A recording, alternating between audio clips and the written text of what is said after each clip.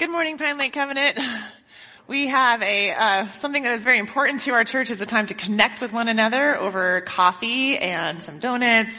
And we have a question for you this morning where we get to have a little connection point. So our question for today is, if you could have only one Christmas song, what would it be? One song. This is what we love to do this in our youth group. We're like, pick one thing that you're going to eat for the rest of your life. What is it? So enjoy the question and connect with each other, and we'll be back in about 5 minutes.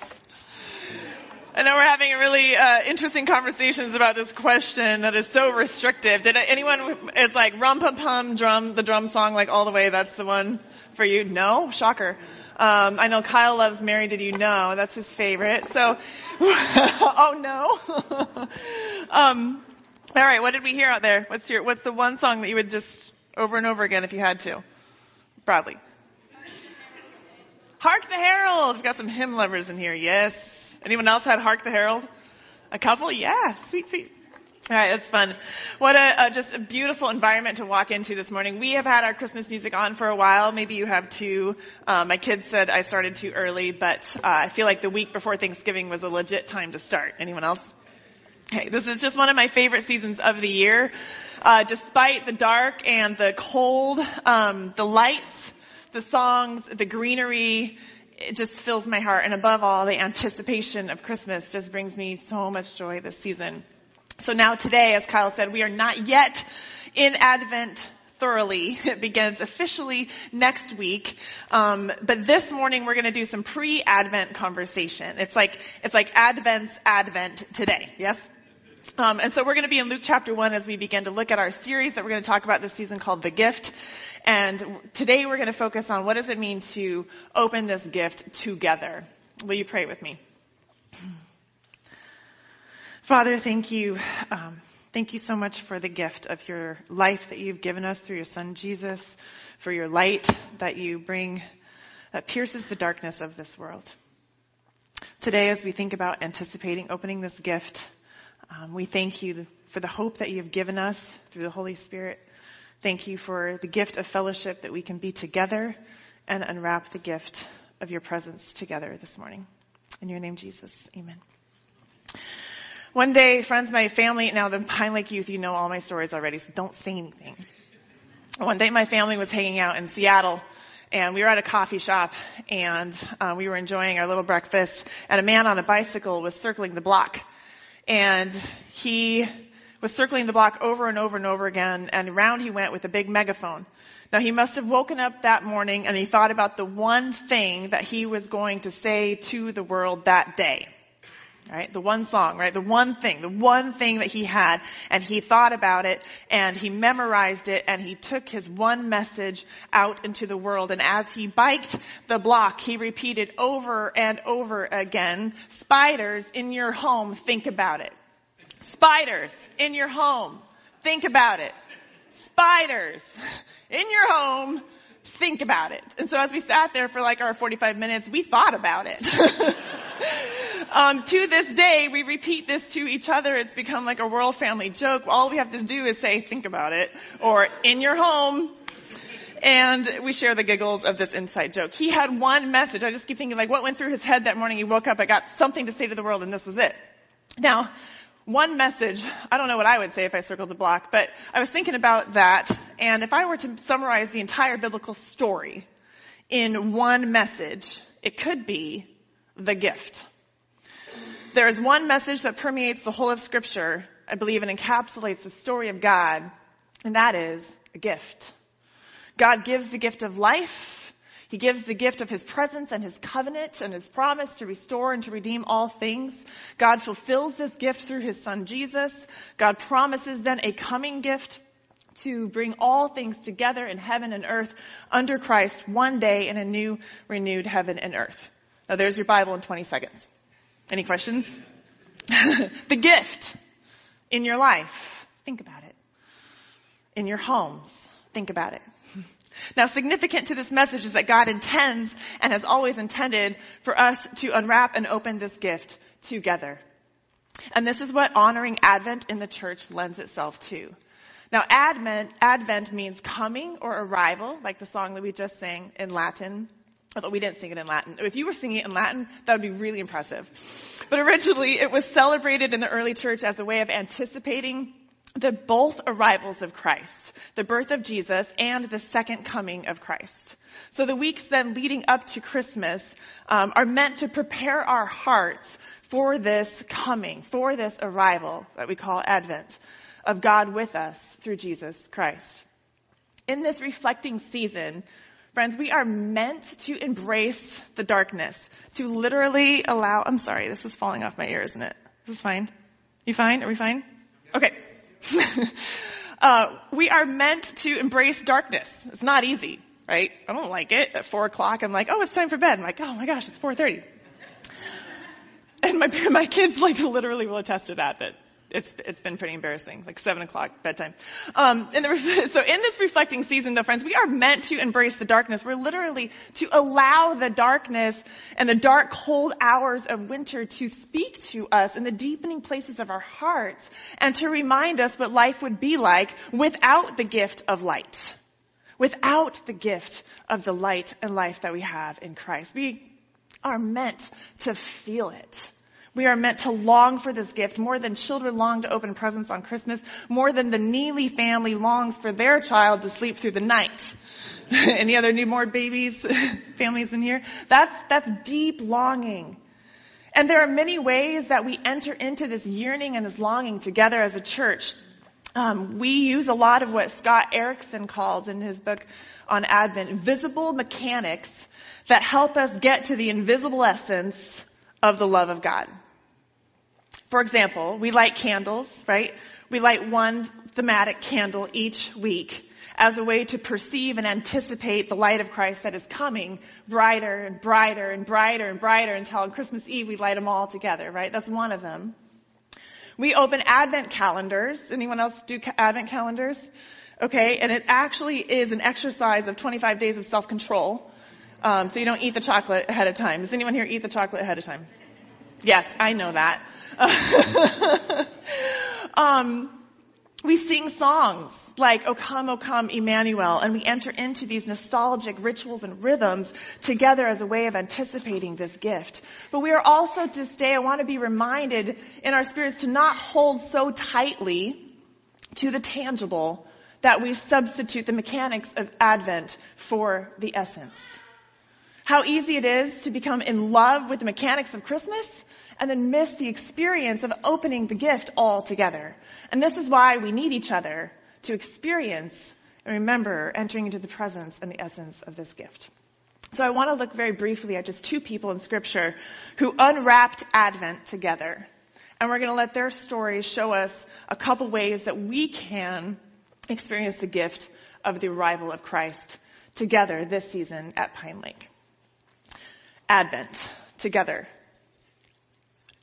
Oh, you're not with me yet. Think about it. All right, turn to Luke 1, verse 5. The beginning of the birth narratives of Christ. This is the New Living Translation. When Herod was king of Judea, there was a Jewish priest named Zechariah. He was a member of the priestly order of Abijah, and his wife Elizabeth was also from the priestly line of Aaron. Now Zechariah and Elizabeth were righteous in God's eyes, careful to obey all the Lord's commandments and regulations. They had no children because Elizabeth was unable to conceive, and they were both very old. Now Elizabeth is firmly past her childbearing years. She is without children. This is tremendously difficult and lonely for any woman who wishes to conceive and cannot. But on top of that, in this society, a woman's primary role and value and worth was tied to whether or not she had children. So a barren woman experienced great shame and great disgrace. She was useless, in a sense, an outcast of society, rejected and cast aside. Now, I'm sure that Elizabeth's life was filled with many tears and long, sorrowful nights crying out to God, filled with longing, feeling degraded, experienced this intense pain of exclusion and loneliness. But we read on in Luke, however, to find Gabriel coming and announcing to her husband, the priest Zechariah, that God would open her womb and bless Elizabeth and Zechariah with a gift, a child. But not just any child, John the Baptist, the forerunner of the Messiah, Jesus. And so then Elizabeth, we read in verse 25, declares her joy over receiving this gift. She says, "This is the way the Lord has dealt with me in the days when he looked with favor upon me to take away my disgrace among men." She declares, God has taken away my disgrace. He took my sad story and he graced it. He took what was empty and he filled it. He took what was broken and he redeemed it. He took what was dead and he resurrected it to life. He took what was once darkness and shame, friends, and he turned it into hope and light, because that is what God does. Amen? And so God also chooses the unchosen, the old barren couple. He chooses the rejected, and he chooses the lonely and the unwanted and the marginalized. In the words of Robert Chow Romero, that which the world rejects, God calls his own. So he takes what the world says is lowly and damaged, and he breathes purpose and belovedness and power and blessing into those cracks. Now, in the same nativity story, we also find Mary of Nazareth. Just a teenage girl, who here is a teenage girl age around 13, 14. Okay, that's Mary. Not you. You're 16. All right. Mary is a teenage girl. She is also a nobody in the world's eyes in this time. She is low on the social scale. In her words, too, she says, "I am a lowly servant from Nazareth," which we know to be a no-name town. And God comes to her right where she is, through the same angel with a message. So Gabriel arrives with a football greeting. "Hail Mary, go long." That's football, right? Okay, I'm getting my sports ball terminology right. I don't think angels really know how to talk to people. I'm not sure if they go through like a specific training program. How to greet humans 101. Like fold the wings, turn the halo down, use sports terminology to connect. So Gabriel must have passed this class, and then he was assigned to the pregnancy division. And he's like, "Oh man, I really wanted Apocalypse. Rats!" I think he also gets Apocalypse, though, in Daniel, right? That's Gabriel. All right, so Gabriel, he tells Mary, "You are very favored." And we read that Mary is said to be troubled, and she wondered about the greeting. He explains that she will be the mother of the Messiah, the promised one, who is the fulfillment of the covenant and prophecy, the rescuer of the world. And even in her wondering, Mary responds with immense faith. She says, "I am the Lord's servant. May it be done to me according to your word." I am just astounded that a 13-year-old Mary, a virgin, would be brave enough to say, "Yes, may it be done to me," to this really strange and mysterious invitation to motherhood. To open up her heart and her body to a pregnancy that she was not an agent of, without knowing what the future was going to hold for her because of this. Now, God certainly chose Mary not simply because she had an available womb. I don't think the question was, "Hey, is there an empty uterus around here?" I think, rather, who has a yielding, available heart? One that can trust God in all the questions and all the unknowns. And so Mary surrenders everything to God, but her yes cost her something. And this is the way of discipleship, isn't it? Mary says yes, and while favored with having the gift of the Messiah that she is bearing, she becomes unfavored in the world. Because for a girl to be pregnant out of wedlock was an immense smear of humiliation. It was a disgrace that would mark her and keep her on the outside. So even the historian Josephus records that for years later, Jesus was called Mary's bastard. So to be sure, the town talked about her and shamed her and gossiped. Okay, so now we have these two pregnancy announcements. And what happens next? The village throws them like a gender reveal party. No. Gabriel then concludes his announcement by telling Mary about her cousin, Elizabeth. I love this part so much. You just have to pause here for a minute. Now, Gabriel could have left right after this powerful declarative ending statement. The Holy Spirit will come on you. The power of the Most High will overshadow you. So the Holy One to be born will be called the Son of God. And he could have stopped right there. That's a good ending.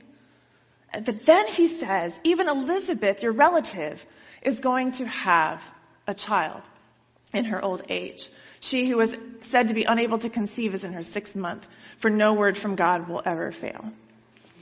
What an immensely tender gift of God to tell Mary this specific news and thereby send these two women to each other, to Advent together. So Mary heads to see Elizabeth, and when they meet up, they unwrap the gift of waiting, of Advent together. Now take a look at this beautiful picture that speaks more powerfully than words. Right? What do you feel? What are some feelings happening here? What's going on in this picture? It's joy. Excitement. What's that? Excitement. Wonder. Good. Anticipation. Delight. Together. They each arrive in Advent in various places. Mary is, by faith, holding and bringing together complex and mysterious realities in her heart. She carries within her the hope of the world, but I imagine she wonders what this means for her now that her life as she knows it is now reoriented in a way she could never imagine. Has anyone been there before? She surrenders herself to God's work within the mysteries. She's a virgin, but she's pregnant. She's with child, but the fiancé is not her father. She's honored by God, but dishonored in her village. She is lowly, but she's bearing the Most High. After Jesus is born, we read of Mary pondering it all in her heart. She ponders. She wonders. God loves wondering and pondering hearts.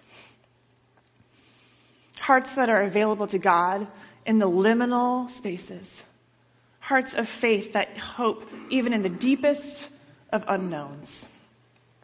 This is a difficult but sacred place to be in. It's not easy. More often than not though, in my life, these are the most formative places of faith, yes? How are you arriving in your Advent this season? Is it a little like Mary? What complex and confusing realities, emotions, or major life reorientations are you being invited to sit with this season and trust God with? Where do you see God at work in the in-between and the questions of your life? What are you pondering? What are you wondering? Are you available to God even in the not knowing? How is God inviting you, like Mary, to trust him? Now, Elizabeth comes to her Advent experiencing a very different Advent, also perplexing. But for the first time in her life, she is unwrapping the gift of immense seenness. From being unchosen to chosen, from a sorrow at night to a joy that is now coming in her mornings. She is unwrapping Isaiah 61. God had binds up her broken heart. She has received beauty for ashes, the oil of joy for mourning, the garment of praise for the spirit of heaviness. She is experiencing, for the first time in her life, Hagar's El Roi, the God who sees her. And she comes to that in this Advent of God has seen me and he's taken away my disgrace. And maybe this is you in this season. Maybe you are experiencing a heart filled with a newness of hope and faith in God as you experience how deeply he sees you and is raising you up. So the two women come to Advent together in different places. And they open this gift of anticipating life together. And in do so, they enter into a joy unbounded and a new hope that is released. Now, my favorite part of all that, this is really my favorite part, is in verse 42, Elizabeth speaks truth over Mary. She declares Mary to be blessed. In a loud voice, Elizabeth exclaimed, "Blessed are you among women, and blessed is the child that you bear. But why am I favored that the mother of my Lord should come to me? As soon as the sound of your greeting reached my ear, my baby jumped for joy in my womb. Blessed is she who has believed that the Lord would fulfill his promises to her. Blessed are you, blessed, blessed." Just like triple blessings, right? So Elizabeth had unwrapped the gift of seenness in her own life, and then she helped Mary unwrap it too. God sees you, blessed are you. Elizabeth speaks this truth over Mary, friends. The reality of God's arrival to Mary is a gift. Yes, a perplexing one. Yes, confusing. Yes, all these things, but a gift. It's a blessing to be opened. And as she says this to Mary, she says, blessed are you. Mary, this reaches deep, deep, deep down into the marrow of Mary's heart, and Mary bursts out with one of the greatest songs in history called the Magnificat, right? It's her beautiful song, My Soul Doth Magnify the Lord. Did anyone choose that song as your favorite Christmas song? Now circle this word in your Bible, responded. Mary responded, my soul exalts the Lord, my spirit has rejoiced in God my Savior. He took notice of his lowly servant girl, and from this time on all generations will call me blessed, for the mighty one has done great things for me. In the rest of her beautiful song, she goes on to declare God's wondrous compassion now not only for her, but for the whole world. She talks about how he sees the marginalized and the hungry and the humble and the small. And she gives great glory to God for his faithfulness to his promises. So like Elizabeth did, she now passes the gift of declarative blessing on to the world. Not only has God seen me, that's amazing, but he sees you, right? God has regarded my humble estate. He's regarded your humble estate. He's blessed me. He's blessed you. And you get a blessing, and you get a blessing, and you get a blessing, and you get a blessing, right? Do you see the multiplying effect of sharing Advent together? Is there not? Yes, nods? Okay. God uses Elizabeth to help Mary recognize God breaking in through her life. And then God uses Mary to help us recognize God's breaking through to the whole world. Now I wonder if we would have the Magnificat today, Mary's song, if Elizabeth hadn't first declared God's goodness and truth and life and light and blessing over Mary. I think that it was out of absorbing the truth of that blessing of God at work in her life that Mary found her song. Now, there was a time in my life. Sorry, I'm getting worked up. Okay. I just love the Bible. Okay.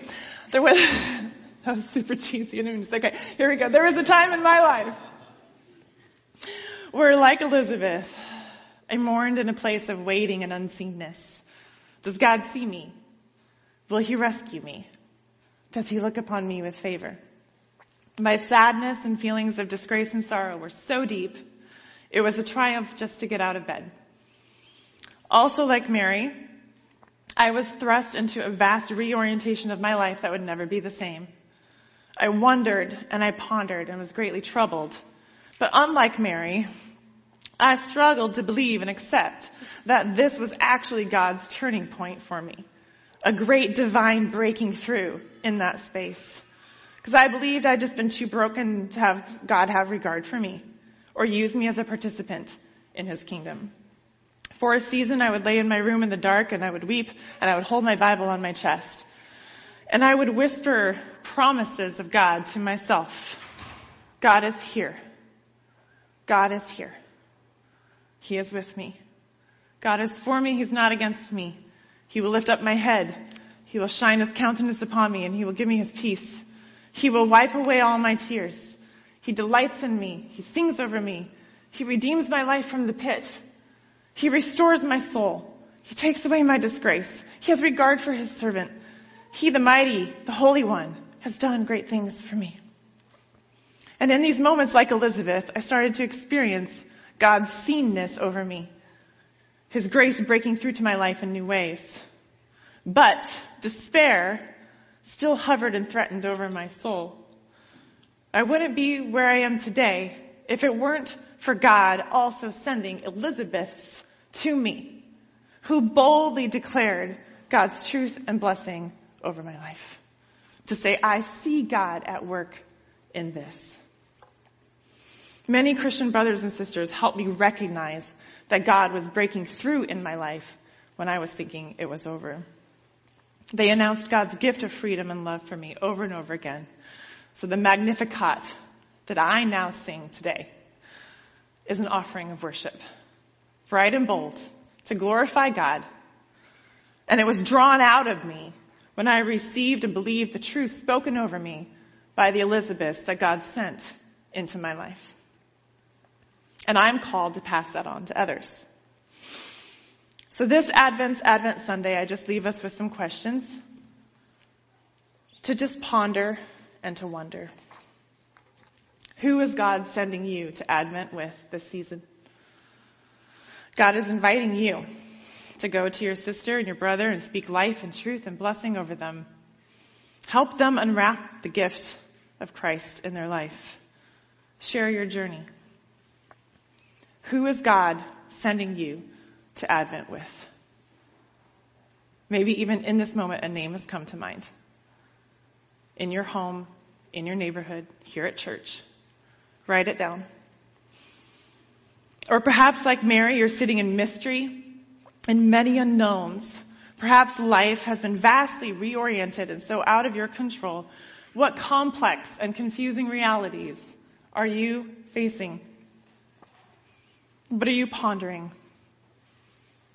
Are you able to give a yes to God to bring life into those liminal places?